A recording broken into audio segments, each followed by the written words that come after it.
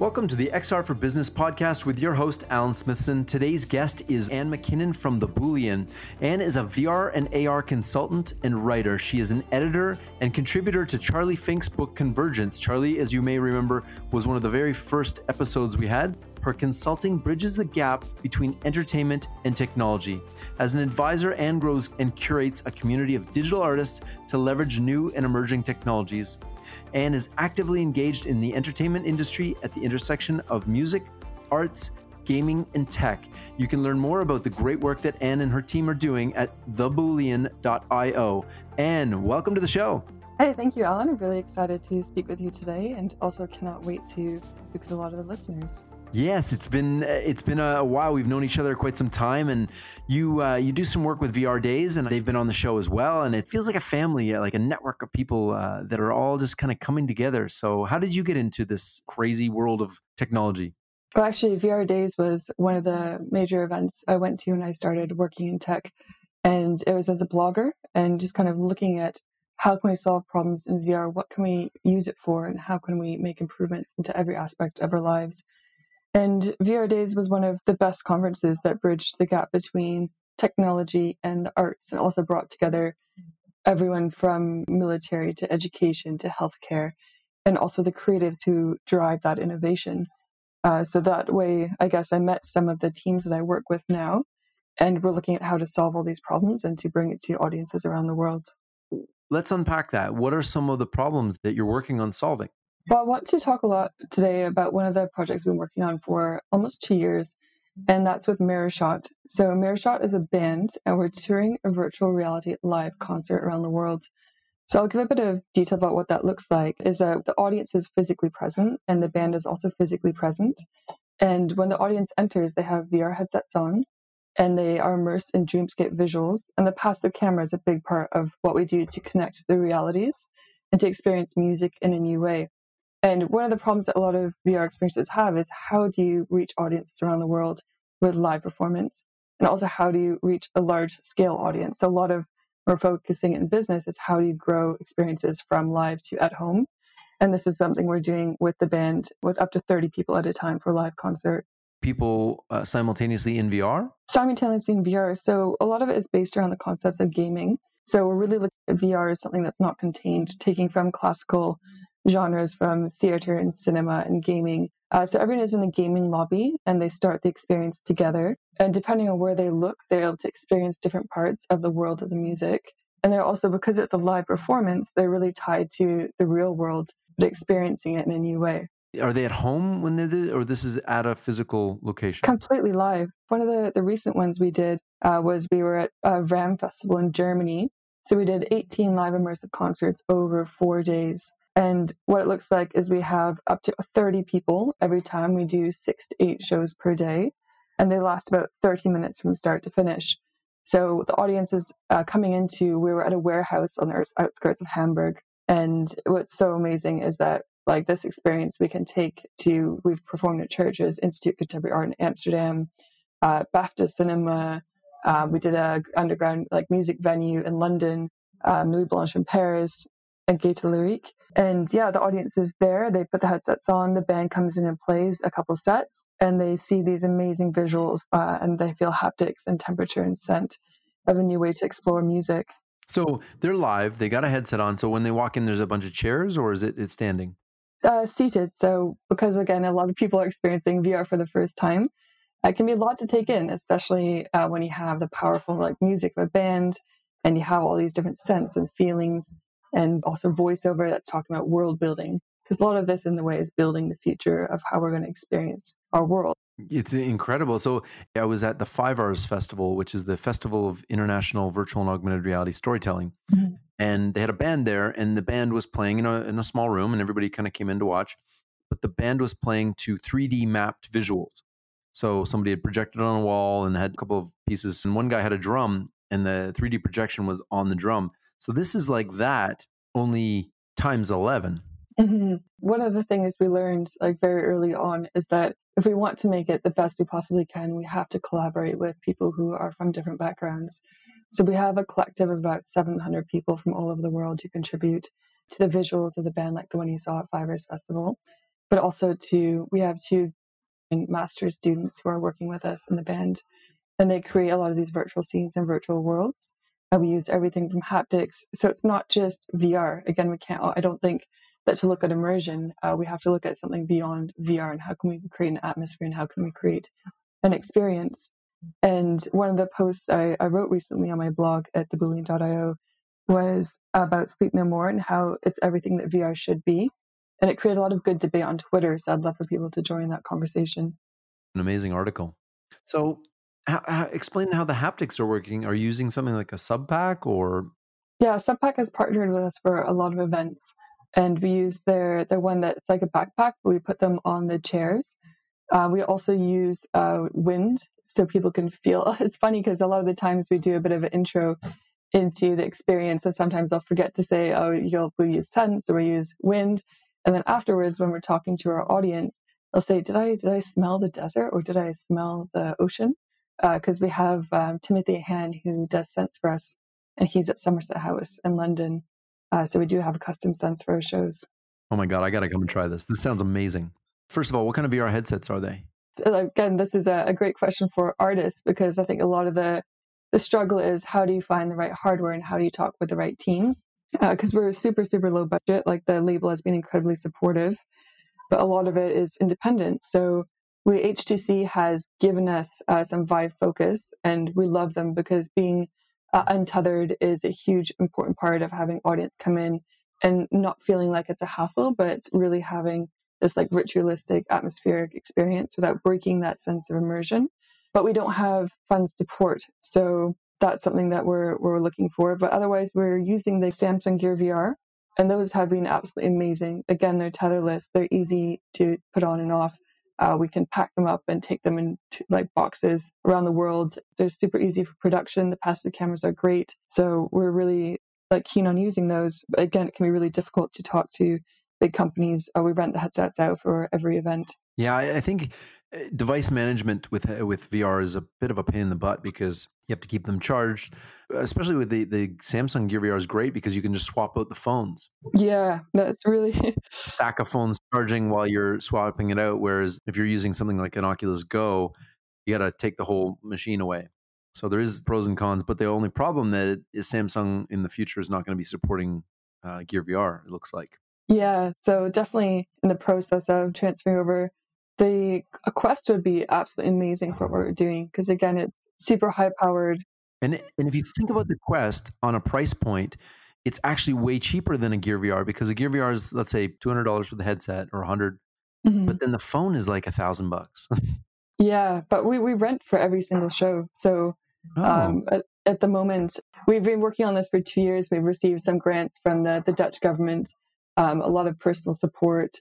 And I'm going to be in Vancouver at the International Film Festival. So I'm going to fly straight from London at the show at the International Festival Forum to pitch in Vancouver for funding at the film festival. And then we're also representing to Creative XR, Art Council of England, for opportunities to bring this to its full potential. now you mentioned funding, and I think this is an important segue because I talk to a lot of companies on this show and a lot of founders, and most of them are funded that have been on the show, funded of some sort anyway, whether it's seed funding or venture funding. But funding is a key element, especially when you're experimenting with technology. We're pushing the limits. You guys are pushing the limits of what's possible with this technology. And sometimes it doesn't work. And if you're looking at it from a strictly monetary standpoint, you would never take any risks if that was the case. If you were only looking at it from the business standpoint, you would never take any risks because the risks are high. So, how do you convince funders and who are the sources of funding that you guys have tapped into to allow you the creative freedom to do what you want to do and bring this really incredible show to life? But also, are they expecting return or is this government grants or what does that look like? This was a great question for how we are approaching this project. As creative based, a huge important part is that we have the freedom to be really innovative and that we're not meeting certain deadlines and goals. We're also bringing together a lot of collaborators who are working with us on the project as an open source band, if you could say. So making it open source, making it accessible, making it somewhere where everyone can be a part of it has been something we've moved towards to bring it to where it is today with a very, very small budget. In terms of an XR project that's touring the entire globe and we've sold out every ticket to date, the amount of money that's gone into it is very, very little, but the potential is enormous. So we're presenting in Texpo, actually. Our partners are presenting for us, and that's in Singapore. So when we have access to corporate events and also galleries and institutions, when we bring those types of budgets, that's what's really allowing us to build the show. In terms of investors, it's something we thought about very carefully. Do we want to have an influx of cash immediately? Do we want to grow and scale this right now? Or are we going to let it grow and scale organically? And are we going to retain that freedom to build it independently without meeting business deadlines? And I think this is something a lot of companies. Tell me you guys kept the autonomy and freedom. We did. Yes, we have. Yay. It's been worth it every step of the way. Absolutely. Because let's be honest, when you get pigeonholed into venture capital, there's a boss leaning over your shoulder saying, do this, do this, do this. And right or wrong, you are beholden to a board. Mm-hmm. Yeah. And I think I've heard some people say too that once you get your first round of venture capital, you're always going to be raising your next. So it's a huge demand, I think, to scale at a rate that can take a bit of time, especially as we're all learning in industry now. And what you plan for in 1 year, you might have to completely change it as we learn new things and discover new applications. It's exactly why we haven't raised as a company until now, because we had a little bit of seed capital. We found some clients that were very interested in doing great new stuff. So we actually used our clients' budgets, typically in the marketing sector, to do our R&D, because as you exactly just said, this industry is moving and it's fluid and it's changing every day. One day Apple will come out and say a new feature, and then Google will come out with a new feature, and those two features alone will wipe out 100 startups.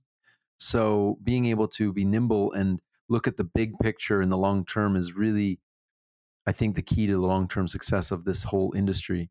I think there's going to be a lot of companies that are building, building, building, and are raising capital. Well, there's who went out of business. Dacry. Yes. Dacry was Yes.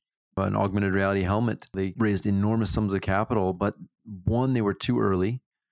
They've been doing this for 10 years, and the market for that, what they were doing, is just starting to kick off now. They just raised too much money too early, and it can set up companies for failure more than its success. And I think this is a lesson for people who are listening, who are startups, who have a great idea, but just be very careful where you get your funding from. And the best form of funding, in my opinion, is customers. Yeah. I mean, when we're building out this show too, it's something because we have to be very nimble and also we are growing and scaling, but at I think a great pace where we're also at the right timing, and also for consumer adoption, it's not at what everyone expected it would be this year. And I think a big part of that is having accessible and very innovative and creative arts pieces, and there are lots of them out there.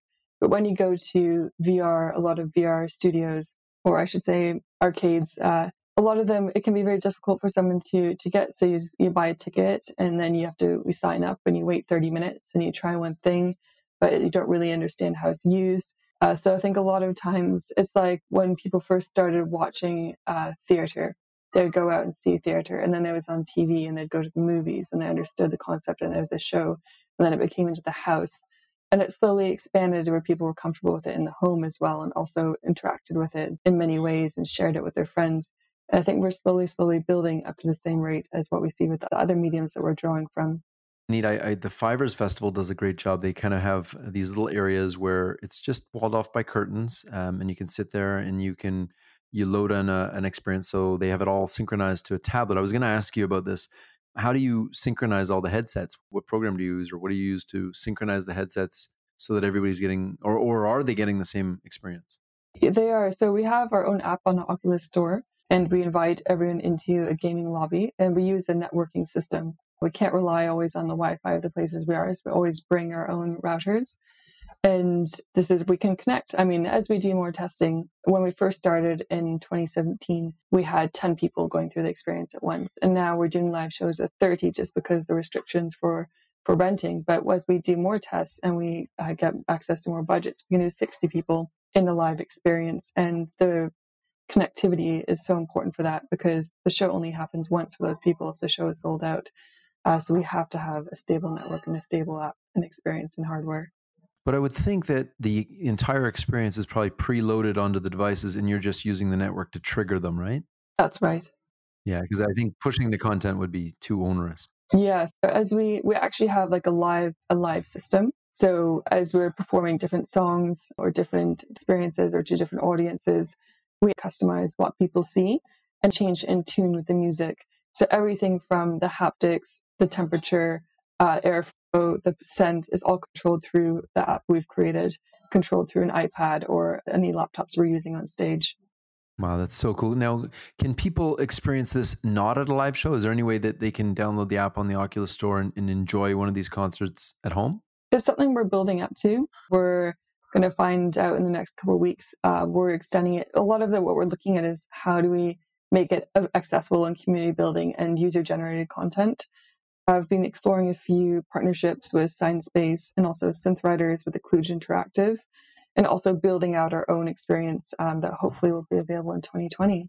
So cool. It's amazing being able to crowdsource the graphics and everything will be amazing. It's never ending at that point. I think the ability to create this technology, to create 360 and VR and AR is dropping dramatically.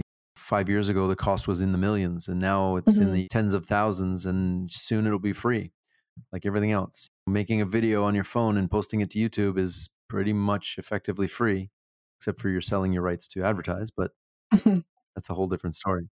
Well, that's something we've explored too. So, how can we commercialize this? How can we make it a successful business beyond ticket sales and doing activation? So we can import any Unity scene. So if we're talking to gaming companies, we can import them and do live activations. L'Oreal does a lot of really neat work in innovation. So how can we incorporate an experience or like activate a new game if Fortnite comes out with a new? So how do we do avatar integrations? So it's very, very flexible into how we present this and what content we present in it. So cool. And I think one of the missing elements to live events in VR, for example, if you're watching a basketball game or a live concert, is the social aspect. And Mhm. one company, Big Screen VR, has done a really good job at one thing. They allow you to watch a big screen. So you sit on a couch or on space or wherever you pick your room and you can watch a movie on a big screen. And one of the key things that struck me about their business model is that they allow you to sit on the couch with a friend and have a conversation while watching the movie. For movie purists, it would be terrible. I'm assuming you can mute the person, but just being able to have that conversation with somebody, maybe your girlfriend's across the world, and you just want to sit and watch a movie together. I Mhm. think that bonding time is really important. And with live events by yourself turns out not that much fun. But Yeah. being at an event where you can share with other people, is that something that you guys are looking into as well? Yeah. Well, I mean, based on our live performances, the entire like dynamic of it is that we wanted to focus on something that was social.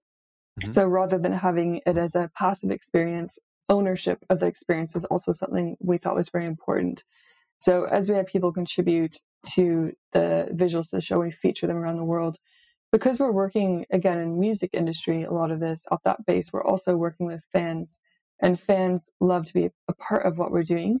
And for us, it's also a huge honor to have them being involved and growing the project with us. So I know Kent Bai also talks a lot about just feeling as if you're actually there as well. So how when you're in the scene, when we use the pass-through camera, you see people wave to each other while they're in VR, sitting next to each other, even though they have the headset on, or smiling at each other, or spinning each other's chairs during this concert, or pointing at the band, trying to figure out what's real and what's not. And these are things I don't see in a lot of demos. And people almost want to get up, and you can tell that they're really excited and they're looking at the visuals and trying to understand it. And like they're talking with their friends after. We almost always talk with everyone after the concerts, and we get a lot of feedback from our audience. And that's something also that has allowed us to really a lot of the ideas or was from us speaking together and was speaking with our users and people who are and the fans who are being a part of it. Yeah, it's wonderful. So, have you built any interaction for the user into the headset? So maybe gaze control where they look at something and it triggers something else, or Yeah. maybe even like a survey at the end saying, "How was your experience? Rate it from 1 to 5." Or have you done that? Yeah, so we've done the gaze control where if you're looking in the scene, people are flying through it. They can control what direction that they're traveling. Oh, However, cool. We do surveys at the end because it really is a concert and a live production. So people line up, let's say the warehouse in Germany, people would line up on this like beautiful industrial space, and they have like one of those classical red rope. People are all waiting. They have their tickets for a certain time slot, so no one has had to wait. They all come at the time when their show is going to begin, and they come in, and it's very ritualistic. So even before people put the headset on, the performance has already started. It's very much like when you walk into a dark room and you're expecting to see an amazing theatrical performance, and there's kind of soundscapes, and we have voiceover, and they're talking about their childhood, talking about adventure, and they get the headsets on, and we explain a bit before what they're going to experience. And then we had to experiment so much too about when does the band come on? Because if the band comes on after they put the headsets on, leaves before they take it off, sometimes people don't even realize the band was real. So when they're seeing them through the pass-through camera, they just think that the technology is so amazing because the band looks so real. Oh, wow. So you guys are using the pass-through camera with visuals. Yeah, so we use added visual. Oh. We also use lots of dry ice and smoke. We have lots of lighting. Our entire team, like we have a tour manager. He also went off and does lots of work with Grace Jones. The label is Believe, and they do DJ Shadow and Bjork, and the management is E-City with Alt J and Wolf Alice. So the team is incredible. Our booking agents are AEG, Live Nation, Coda, Paradigm. So in terms of ability to take this all around the world, it's absolutely amazing. No kidding. That's so cool. When are you coming to Toronto? Oh, we hope to come to Toronto next year. Right now, we're speaking with our partners in Singapore to doing Hong Kong, Singapore, Tokyo, and we're looking at the West Coast tour from San Francisco and Los Angeles for early 2020. That sounds amazing. Mm-hmm. It's great too, like for companies, in a way, it's a showcase of the technology. So we're having the headsets, and we have haptics, and we have all these different technologies coming together. It's such a good way to show the capabilities of this technology to a new audience. Yeah, you know, it's crazy. Subpack just partnered with Beat Saber to make a custom Beat Saber subpack. Yeah, no, it's really amazing to have like the collaborations, and something that people, when they feel like they're a part of it, can also take it home and have the gear, and in a way be a part of the team. Well, I guess they can be part of the team because you're crowdsourcing the Yeah. content, which is, if you look at the history of human presentations from concerts and music and theater and TV and movies, the user wasn't really part of that process Mhm.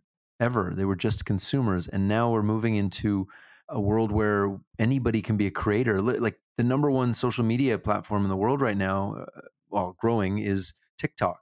It's enabled kids to be creators again and given them an easy way to make really cool stuff. VR and AR have this unlimited, untapped potential to let the crowd design and run wild with their imaginations. Yeah, we have a 16-year-old who's part of our collective in Virginia who's taken some amazing drone footage that we use in our music videos. So not only are we doing VR, but we're also doing integrations into gaming. How do we, like, what's really neat about Sciencebase, with some of the partners we're working with, is you can access it's like a massive multiplayer online game with user-generated content. And we have our own area, and you can access it in VR, you can access it on desktop. And also, our game designers are building out this. So it's an experience. You can activate different music videos, see different artwork from the collective, and also be a part of it. So we always encourage everyone to be a part of growing the industry, because now is the time when you can really become involved in it. I started in VR in 2014, but one of the things that stuck with me, I was listening to, actually, it was Ken Bai's Voices of VR podcast. And one of the things he said was, at this point, it doesn't matter if you're a Hollywood producer or you're in your basement, everybody's equal because nobody knows how to do this stuff. And it almost feels like we've come a little bit of a ways because we know how to make 360 films and we know how to make VR and AR, and there's tutorials online. But 4 years ago, there was no tutorials online. You just had to try it. And it feels like we're still at that kind of beginning time where anything's possible and anybody can do it. Definitely. One of the challenges we faced was the idea that we had to be ready before we released it into the world. And we started in 2017 with like underground performance at the Institute of Contemporary Art in Amsterdam. And then it took until actually this year, when the first single was released with the band Mirror Shot, that we started doing public performances with press. And one thing that our team would encourage people looking back is to put it out in the world and work with other people and get feedback, because it's never going to be perfect. Art is never perfect, but innovation is always amazing and people appreciate it. I wish we could tell that to our corporate customers who are like, hey, we want to be the first in the world to do this. Mhm. And when things go sideways, as they often do when you're pushing the limits of technology, they're like, well, Mhm. why doesn't this work? And you're like, well, because it's the first in the world. And we told you it might not work, and it doesn't work. But thankfully, we have customers that are willing to take those risks with us, because you really do have to push the limits. So Working directly with the creative team, because then they won't necessarily understand the restrictions of the technology and they'll come up with really cool solutions. And then also the company will find more innovative ways of exploring their potential of what they want to communicate. absolutely. I mean, if you leave it to people that are in the technical realm to develop everything, they will only do what's technically possible. But if you leave it to an artist and say, here's a technology, what do you think? And then they go, hey, well, can we do this and this and this? And the technical people are shaking their head going, no, no, we can't, no, we can't. And then somewhere in the middle, somebody goes, well, we're going to, whether it Yeah, works or not. But there's always that adventurous feeling with artists. I don't know if you know my last company, Emulator. We developed a big, huge see-through touchscreen DJ controller, and we got to work with Linkin Park. We gave Mike Shinoda the big touchscreen and the program. It was a MIDI controller, so you could do whatever you want. He came back and he showed us a video that he had made. It was like just a bunch of octagons on the page, and it looked like nothing. It looked like a bunch of things thrown on a page. And he started to play it like a piano. He was playing a touchscreen like a piano that he had designed from scratch himself. that's And amazing. those are the kind of genius brains that you get with musicians and artists. And I think the marriage of technology and art is one that will never get divorced. Yeah, I mean, one thing that's so about any narrative and any story is that that's what people are going to remember. So when we're releasing all these new products, so from the Quest and headsets, HoloLens, augmented reality, haptics, so even Subpack is a great example, is people aren't going to remember it as well without a story or a context. And a lot of that comes from the creatives because they can feel a part of that story or connect to that story about making something and working very hard for something and then using it in an amazing way and sharing it with the world. I agree. So what's next then? So you're going on tour. You're going to Vancouver. You're raising some capital from grants and different things. You're selling tickets to this thing. What does the 2020 schedule look like? It must be getting crazy. Yeah, so for 2020, we have huge plans, and definitely right now is the time when we're confirming all the technology we're using, all the marketing we're doing. We're speaking with Razer as well, doing some amazing stuff because, I mean, the equipment we use, it's in a live show, and we have to use the best that there is. And we share with that with our audience. We talk about it. We put it to the test. So all of that now in our next few shows that working up towards the end of this year, that's going to lead into global tours in 2020. It's going to be amazing. I'm definitely going to catch one of the shows next year for sure. Yeah, no, I cannot wait for everyone to be a part of it. And also, as we build out the at home experience, we're going to invite a lot of the community to experiment with us for the first time. Oh, I can't wait. This is going to be incredible. You made a custom scent. In your opinion, what does it smell like? Well, I think a lot of it is going to be about the context. So, when you walk outside into the day, you experience the light in different ways because how you feel and what your experience is. So, when you smell something, if you're flying over an ocean or a desert, I think a lot of that will have all the senses coming together to make a new impression. That it is whatever you make it to be. We relate from your experiences. Interesting. Oh, so true. Because it really comes down to your own perception. That's why I was asking that, because what smells like summer to me may smell like something else to you. And smell is one of those senses that is really, really underrated. We're working on training, and scent can add an element to it that may be very subtle and people don't even notice it. But let's say, for example, and this is not something we're working on, but you're training somebody in a mine, and you want to give them that understanding of what it's like to be in a mine. You can either turn up the heat if it's hot underneath or cold, and give them that smell. Maybe it's iron or sulfur. These are things that you can prepare people for, and subliminally they really resonate with that, and it enhances training, enhances the experience overall. So I think just adding the scent and the wind and the haptics, you guys sound like you've really got the whole package there. Well, there is, I mean, doesn't really have that wow factor anymore in the sense that you can't put on a Google Cardboard and show a cool video of someone going on a roller coaster.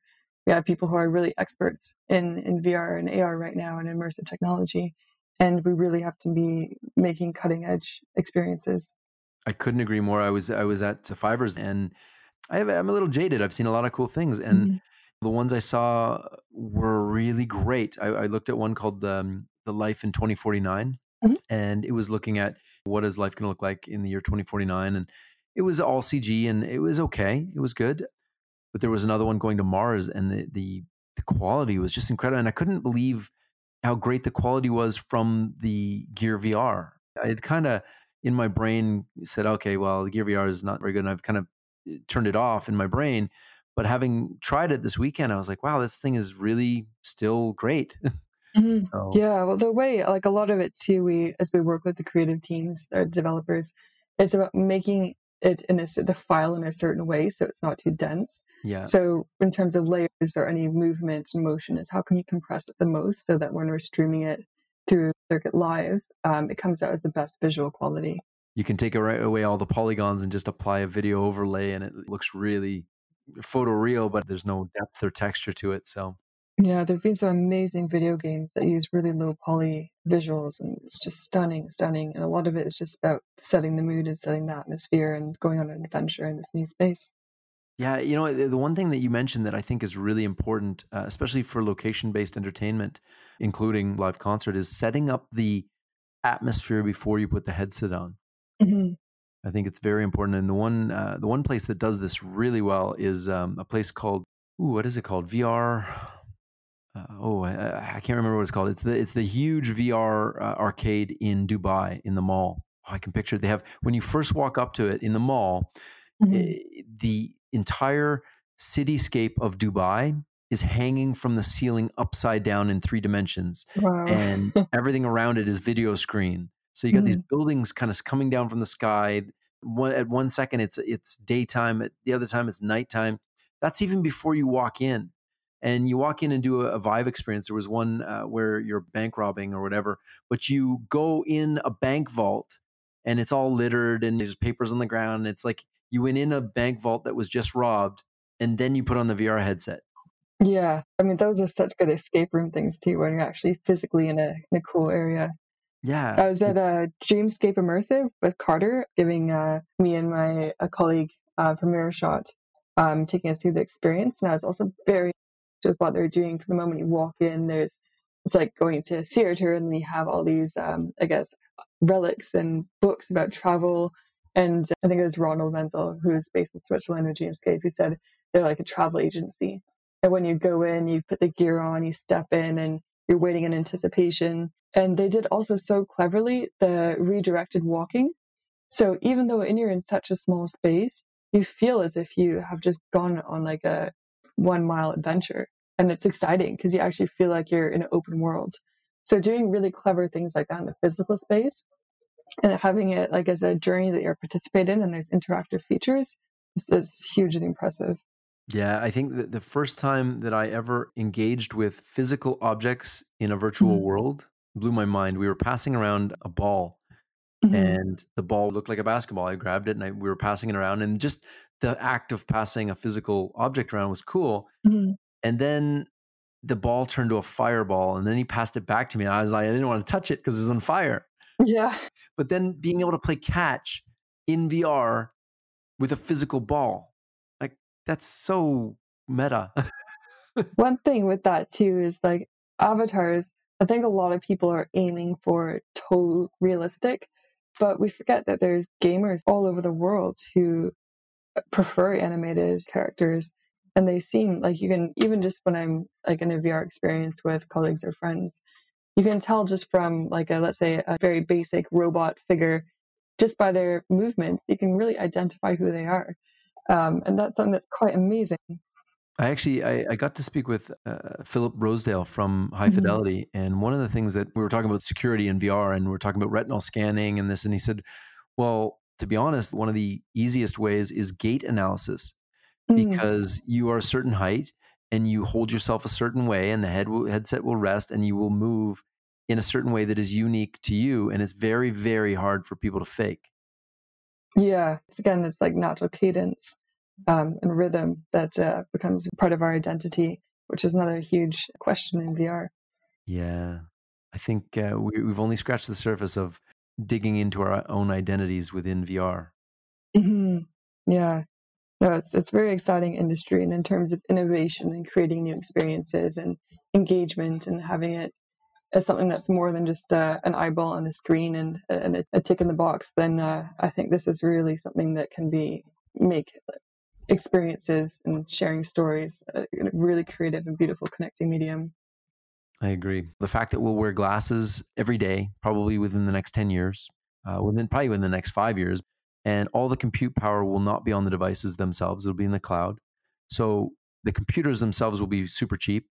The cloud streaming service will be super cheap. And then the content will be crowdsourced and user generated. And so Hmm. it will just be this big hub of user generated content that gets upvoted and downvoted based on people's likes and dislikes.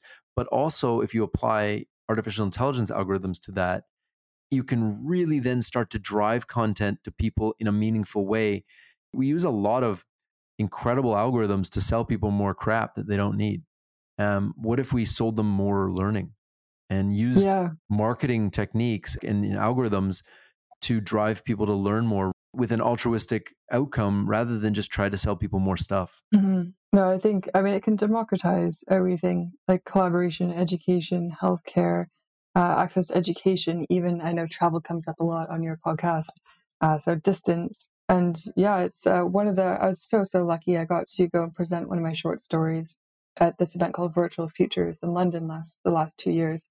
It's just a speculative fiction, and it's exactly about that: is how can AR solve a lot of the global problems, and one of them is that it needs to be materialistic. So how can we use overlaying data on the real world and light, and then solving that need for physical items, and also a lot of the physical gear that's needed for communication systems? How can we make communication systems better with the cloud? There's still a huge way. Like globalization, I think, is very much in its early days, and this technology will again decrease the distance. And in terms of every way that we can innovate, AR and VR, I'm sure will be a part of it. Well, I don't even know what to say to that. That's amazing. I guess when we're So, talking about business, it's a good time to invest. yeah, you think this is why we Yeah. waited. We actually sat on the Mhm. sidelines and waited and did all our R&D and everything. We're like, okay, we'll Mhm. wait until there's real proven use cases so that we can go to our investors and say, this is where the money's made and we're going to go and get Mhm. it. Yeah, that's right. Yeah, Yeah. absolutely. What problem in the world do you want to see solved using XR technologies? I think to say that the one problem, I think, is a very, very difficult thing after just saying that I think can be a part of everything.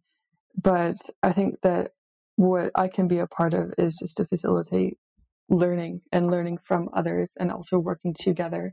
And it's something that everyone can be a part of. And again, relating to education and healthcare and the arts and creativity and access to resources, as you say, tutorials. There's so many ways to be a part of this, and I think we're all working to make it the best it can be. Well, I don't know what else to say with that. And thank you. And thank you, everybody, for listening. This has been the XR for Business podcast with your host, Alan Smithson. If you want to learn more about the work that Anne is doing, you can visit theboolean.io and make sure you check out MirrorShot, live VR performance coming to a festival near you. Thanks, Anne. Thank you so much.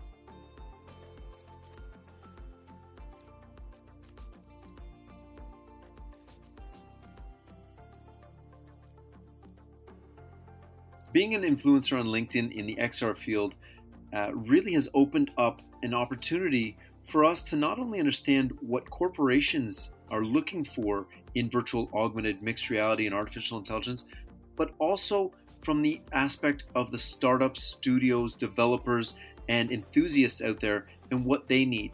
So what we decided to do after getting hundreds and hundreds of messages is to open up XR Ignite to the entire XR community of startups, studios, individuals, passionate people, and really to build a new community that brings together everybody who's passionate about this technology for a low cost and allow them to contribute, to learn, and to get better across the whole industry. That is really the reason why we started XR Ignite, to hyper accelerate the XR for business industry, business and education. And one of the things that we just keep noticing is that there's so many resources out there. There's the VR AR Association, which we're partners with. There are reports coming out daily, but there's no one source where people can come together and start just having conversations around how to get better in this industry. And that's why we started XR Ignite. I would encourage anybody who's listening to this podcast, if you're in the corporate side, if you're a startup, if you're an individual, if you're an enthusiast, sign up today at xrignite.com and you'll be getting access to new reports, investor lists, media lists, exclusive content, interviews with our mentors. We have over 56 mentors. And if you're a startup and you pay an annual fee, you'll actually have the opportunity to book a one-on-one, 1-hour call with one of the mentors. What we're doing with that is we're actually recording those sessions, we're transcribing them, taking out any personal information, and we're making those transcripts available to all members. So I think XR Ignite is going to drive a lot of value for anybody in this industry who's looking to up their game, and also for corporates who want a real insight as to what technology is coming out. So I would encourage everybody to sign up at xrignite.com, and I really look forward to driving value, executing on our mission to hyper accelerate XR for business and education.